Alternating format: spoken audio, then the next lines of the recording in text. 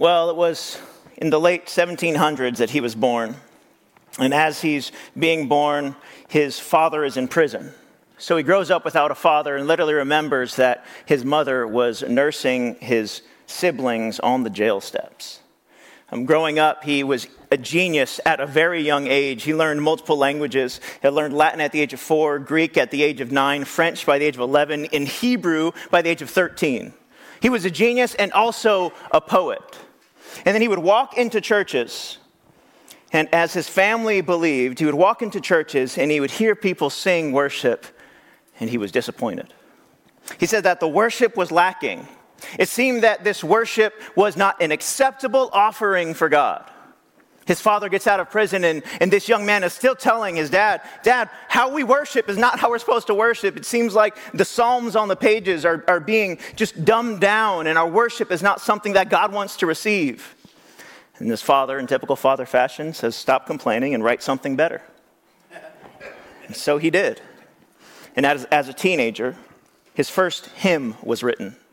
And these were the lyrics. Behold the glories of the Lamb amidst his Father's throne. Prepare new honors for his name and songs before unknown.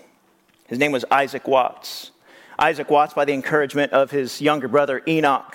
In 1701, Enoch said, you have to write more of these songs. You have to put these hymns out. Churches want to worship. They want to know how to worship with this beautiful color that you write with. So in 1705, we put out a few hundred hymns. And again in 1709 and a little later, even more. In the lifetime of Isaac Watts and his pen, he put out almost 800 hymns. And many of them we still sing today. He would look at amazing passages. He would look at the book of Psalms and look at Psalm 64 and write one of my favorites, When I Survey the Wondrous Cross.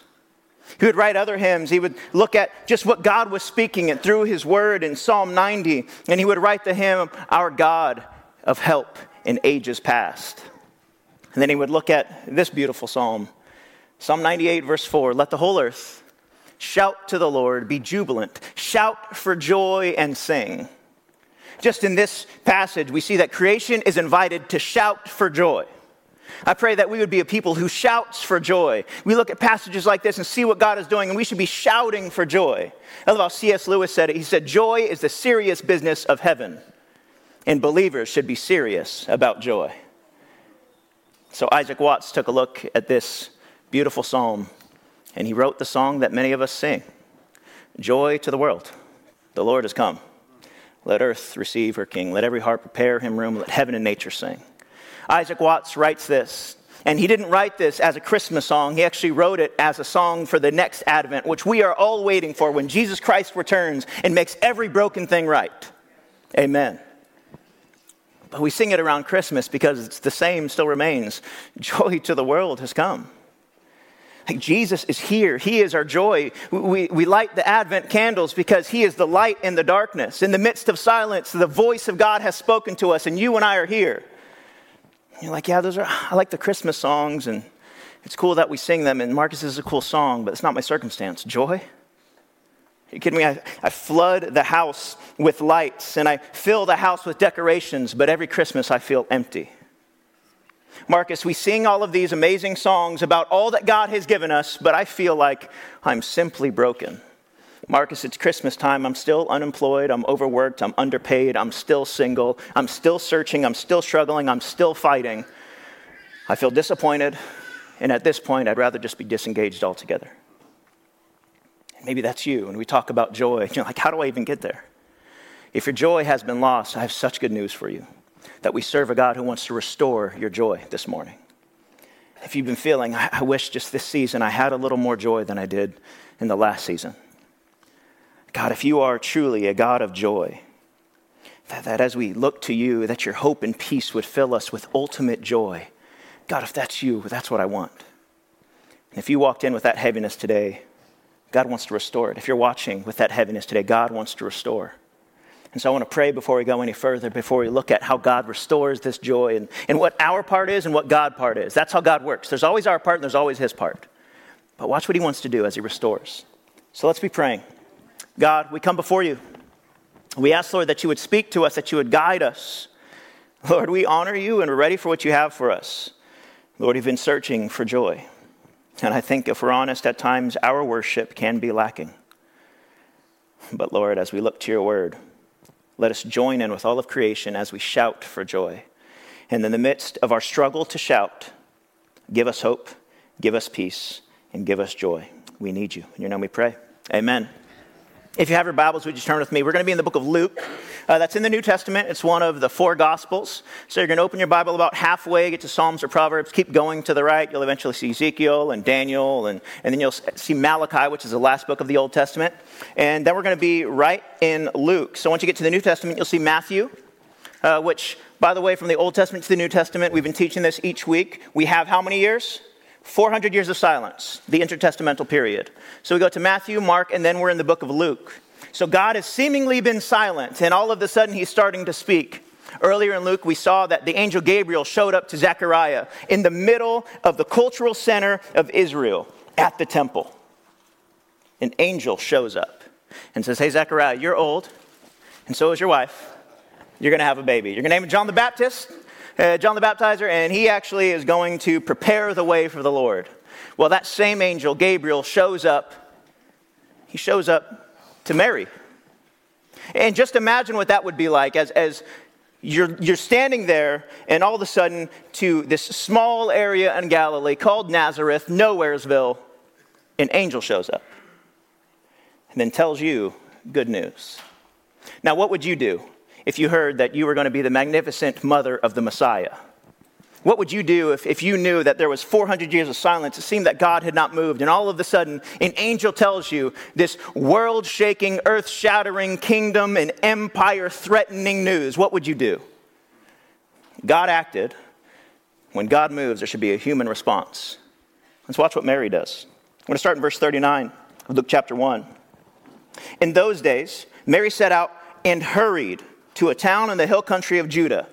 She runs from where she is at in Nazareth to Judah. It's about 80 to 100 miles. I have never been pregnant, obviously. But I don't think running would sound fun, right? Or getting on a donkey. She's pregnant. She goes to Judah, where she entered Zechariah's house and greeted Elizabeth. So Elizabeth and Mary are cousins. Elizabeth is the one who is pregnant with John the Baptist. So they greet each other. When Elizabeth heard Mary's greeting, the baby leaped inside her, and Elizabeth was filled with the Holy Spirit. Okay, hold on. If we were here, week 1, what happened was the angel Gabriel told Zechariah that what was going to happen inside of the womb was John was going to receive the Holy Spirit. Not only did that happen, but the one carrying what the Lord has promised also received the baptism and the blessing of the Holy Spirit. Now, can you imagine what God is asking us to carry and the reason he's asking us to carry it? What if he's saying, I want to do something in you and through you that will transform you? She's baptized in the Holy Spirit. In this moment, she's filled with the Holy Spirit. Verse 42, then she exclaimed with a loud cry, and she goes into this essential beatitude, essentially this little song, "Blessed are you among women, and your child is blessed." Okay, Elizabeth, how do you know Mary is pregnant? Mary didn't say it. I mean, she's early pregnancy. But all of a sudden, Elizabeth says, that angel wasn't lying. Something happened when you walk into the room. And this is what I pray for you in your workplace and you in your home. When you walk into the room, people begin to leap for joy because there's something inside of you that you've been carrying. They say, I don't know what it is, but blessed are you because you're carrying a blessing. Goes on, verse 43. This is Elizabeth speaking. How could this happen to me? The mother of my Lord should come to me. For you see, when the sound of your greeting reached my ears, the baby leaped for joy inside of me. He wasn't just kicking. He wasn't just punching. Homeboy was jumping and doing backflips. The first gymnast we see in Scripture. He jumped for joy inside of me. Verse 45, blessed is she who believed that the Lord would fulfill what he had spoken to her. If you enjoy circling, highlighting, underlining anything in your Bible, let that be a verse that you hold on to, not only for today, but for tomorrow and the rest of this year and into next year. Blessed is she who has believed that the Lord would fulfill what he had spoken to her. Has God spoken something to you that you're waiting for him to fulfill? Oh, what if we believed it? Now, Mary, what do you do with all of this information, all of this news, all of this life transformation? What do you do? You're carrying the Messiah. She breaks out into song. And it's actually called the Magnificat, which is the Latin translation of the first word that we see, magnify. It's called the Magnificat. She breaks out into the song, just starts singing because of what God has done. Again, God moved, therefore there should be a human response. Mary said, "My soul magnifies the Lord." That word soul is where we get our word psyche. The word is suke. It literally means the soul. It's where my mind, my thought, my will, and my emotions, everything about me, my whole being rejoices. It magnifies the Lord. My spirit, that is pneuma, like we talked with the Holy Spirit series. It's the breath. It's the wind of God. My spirit, everything within me that is of God, is rejoicing as well in God my Savior. Verse 48, because he looked with favor on the humble condition of his servant. Surely from now on, all generations will call me blessed, because the Mighty One has done great things for me, and his name is holy. His mercy is from generation to generation on those who fear him. He has done a mighty deed with his arm. He has scattered the proud because of the thoughts in their hearts. He has toppled the mighty from their thrones and exalted the lowly. I love this line. He has satisfied the hungry with good things, sent the rich away empty. He has helped his servant Israel, remembering his mercy to Abraham and his descendants forever, just as he spoke to our ancestors. Mary hears this news from an angel, the same angel who spoke to Daniel, the same angel that spoke to Zechariah, one of the only two angels named in Scripture. And Mary says, I can't help but worship. And to have this joy within my heart, to have this everything within my being want to do something, it begins with magnifying God and his power over whatever circumstance I'm facing. The word magnify means to exalt and lift higher, because God is higher and God is stronger and God is over anything I may be facing. What are you facing right now that we need to exalt God higher? I mean, just think about Mary for a moment. She's engaged. She's engaged to someone named Joseph, who comes from the line of David. Mary's name means beloved, and Joseph's name means the Lord will add. It's just a beautiful picture of, hey, beloved church, the Lord will add what you need and what you desire. And as they're engaged, there's kind of two parts. First, it starts with this essential contract and then a price for the bride, and then there would be a wedding planned out. So the wedding is getting planned. They've started the wedding registry.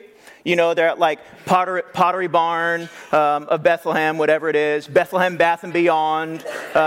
She's getting her dress from King David's Bridal. All of it is going on. She's excited. She's ready for this. And all of a sudden, an angel shows up and says, you're going to have a baby. She tells the angel, me and Joseph are engaged. We haven't connected, if you will. How could this be? But in her language, she doesn't say, there's no way this can happen. She says, if the Lord said it, how can it be? Because there has to be a way that he's going to do it. In the midst of my circumstance. And I love how we like to wonder how that conversation went between Mary and Joseph. Obviously, that's difficult. Hey, so I'm pregnant, and it's the Lord's baby. Yeah, sure, I bet. But there's two people that we often forget that she had to tell. Her mom and dad. Can you imagine that conversation? Hey, Mom, so you know Joseph? Yeah. We're engaged, and we haven't connected. But I am pregnant. That's not how it works, baby. You might need to talk to your dad. Dad walks in. Papa Mary, right? He walks in. What did I just hear? An angel showed up and said that I was going to have a baby. Yeah, that's how it works. You get married, but no, before then, though. That's the weird part. So before we get married, the angel told me that the Holy Spirit is going to cause conception. That's not how it works. Imagine that conversation. And then imagine the conversations that people would have had in her community, dealing with the gossip, dealing with the shame that she would feel because people are talking about her behind your back. Have you ever felt that? Imagine what Mary is experiencing when people smile in her face and talk about her behind her back. Imagine what Mary is experiencing as she would walk around in her hometown and people would say, there she goes, that unfaithful one. who said, in all of this silence, all of a sudden God chose someone like her from Nazareth to carry the Messiah, the Savior of the world? There's no way. And you hear what they're going to call him? Jesus. You know what that means? Salvation. Yeah, sure. Imagine all of that. She says, no, I'm still going to magnify my Father in heaven. She says, my soul magnifies God, my Savior. My spirit is rejoicing. Again, you have these beautiful words of soul and spirit. As she goes through this song, she does this beautiful way of Hebrew poetry. There's something called parallelism, which in poetry, there's different lines that kind of connect to each other. That's called synonymous parallelism. And then there's antithetical, where one line means something and the other line is the complete opposite. We saw that like he satisfies the hungry and he sends away others empty. Right? And so in this one, she's saying the same thing, synonymous parallelism. My soul rejoices. And my spirit rejoices because there is something within me that I know God wants to do. And there's something around me that God is doing even now. And I can't help but lift my hands. I can't help but rejoice. I can't help but sing. I can't help but magnify. The word magnify does not only mean exalt, it also means to enlarge. Same way we use a magnifying glass. This is my magnifying glass. And whenever I use the magnifying glass, whatever is inside of the focal point becomes bigger. And whatever is outside of the focal point seems to kind of fade away. And I've done a really good job in my life magnifying my circumstances. And God is here. And I'm like, God, you see how big this is? You see how big all of this is, God? What are you going to do about it? Oh, but when I magnify the Lord, my circumstances start to seem just a little bit smaller. And it's not as if I'm making God bigger than he is. It's that sometimes I just need to zoom in and get him back into focus. So my circumstances, I say, God, when I look at how big you are, and I look at this circumstance and that circumstance, you're in my focal point. I'm zooming in, I'm bringing into focus. Sometimes I just need to take a closer look at God because I can realize, God, I can magnify you no matter what I'm facing. Some of us walked in today with heaviness in our circumstances. You're saying, how am I supposed to sing these songs and worship God? There's joy in the house of the Lord. Really? Not at my house. So, but when I magnify God, when I zoom in, when I put him as my focal point, everything around me begins to change. Because I remember that he's so much bigger than any of my problems. So God, as I look to you, remind me that you're not small in reality, but at times I can cause you to seem small because of my lack of knowledge of who you are. And God is speaking today and he's saying, I want to show you who I am. This is God speaking. I want to show you who I am. And I show you through the incarnate word, Jesus Christ, which is why we're celebrating Christmas. That's what it's all about. And through my written word. And many of us are wondering who God is and our Bibles are closed. And he's saying, I'm trying to show you who I am. We're saying, God, would you just show up and give me a word? And he's saying, dust it off. Open it up. I want to show you who I am. But again, his part and my part. Imagine what God wants to do as he reveals who he is through his incarnate word, Jesus, and his written word through Scripture. And as he reveals himself time and time again, that entire experience that Mary had with the angel Gabriel, is she says, how can this be? Okay, God said it, I know it's going to happen, but how can it be? And the angel looks her, I can imagine, straight in the eyes and said, nothing is impossible for God. Nothing. How many of us need to hear that today? Nothing is impossible. It doesn't matter the stage that you may be in or the age that you may be in right now. My limitations are nothing in comparison to God's ability. And there's so many times when I have equated God's ability off of my small view of who he is. And again, I just need to magnify him because I can't measure God based on my limitations and my unbelief. I love how one pastor, David Platt, says it. He says, nothing is impossible for the people of God who are trusting in God and the power of God to do the will and the work of God. What if I could magnify God in that way that I know he's just going to show up? How many of us, we see a verse like this, nothing is impossible? I have an impossible need right now. Maybe it's a family member that's going through something. Maybe it's just dissension in the home. Maybe it's pain at work. Maybe it's confusion. Maybe you just need clarity in an area of your life, and you're saying, it seems impossible. Impossible is where God begins. That's where he shows up. Because it would seem small for me to think that God only works in the possible. If he's God,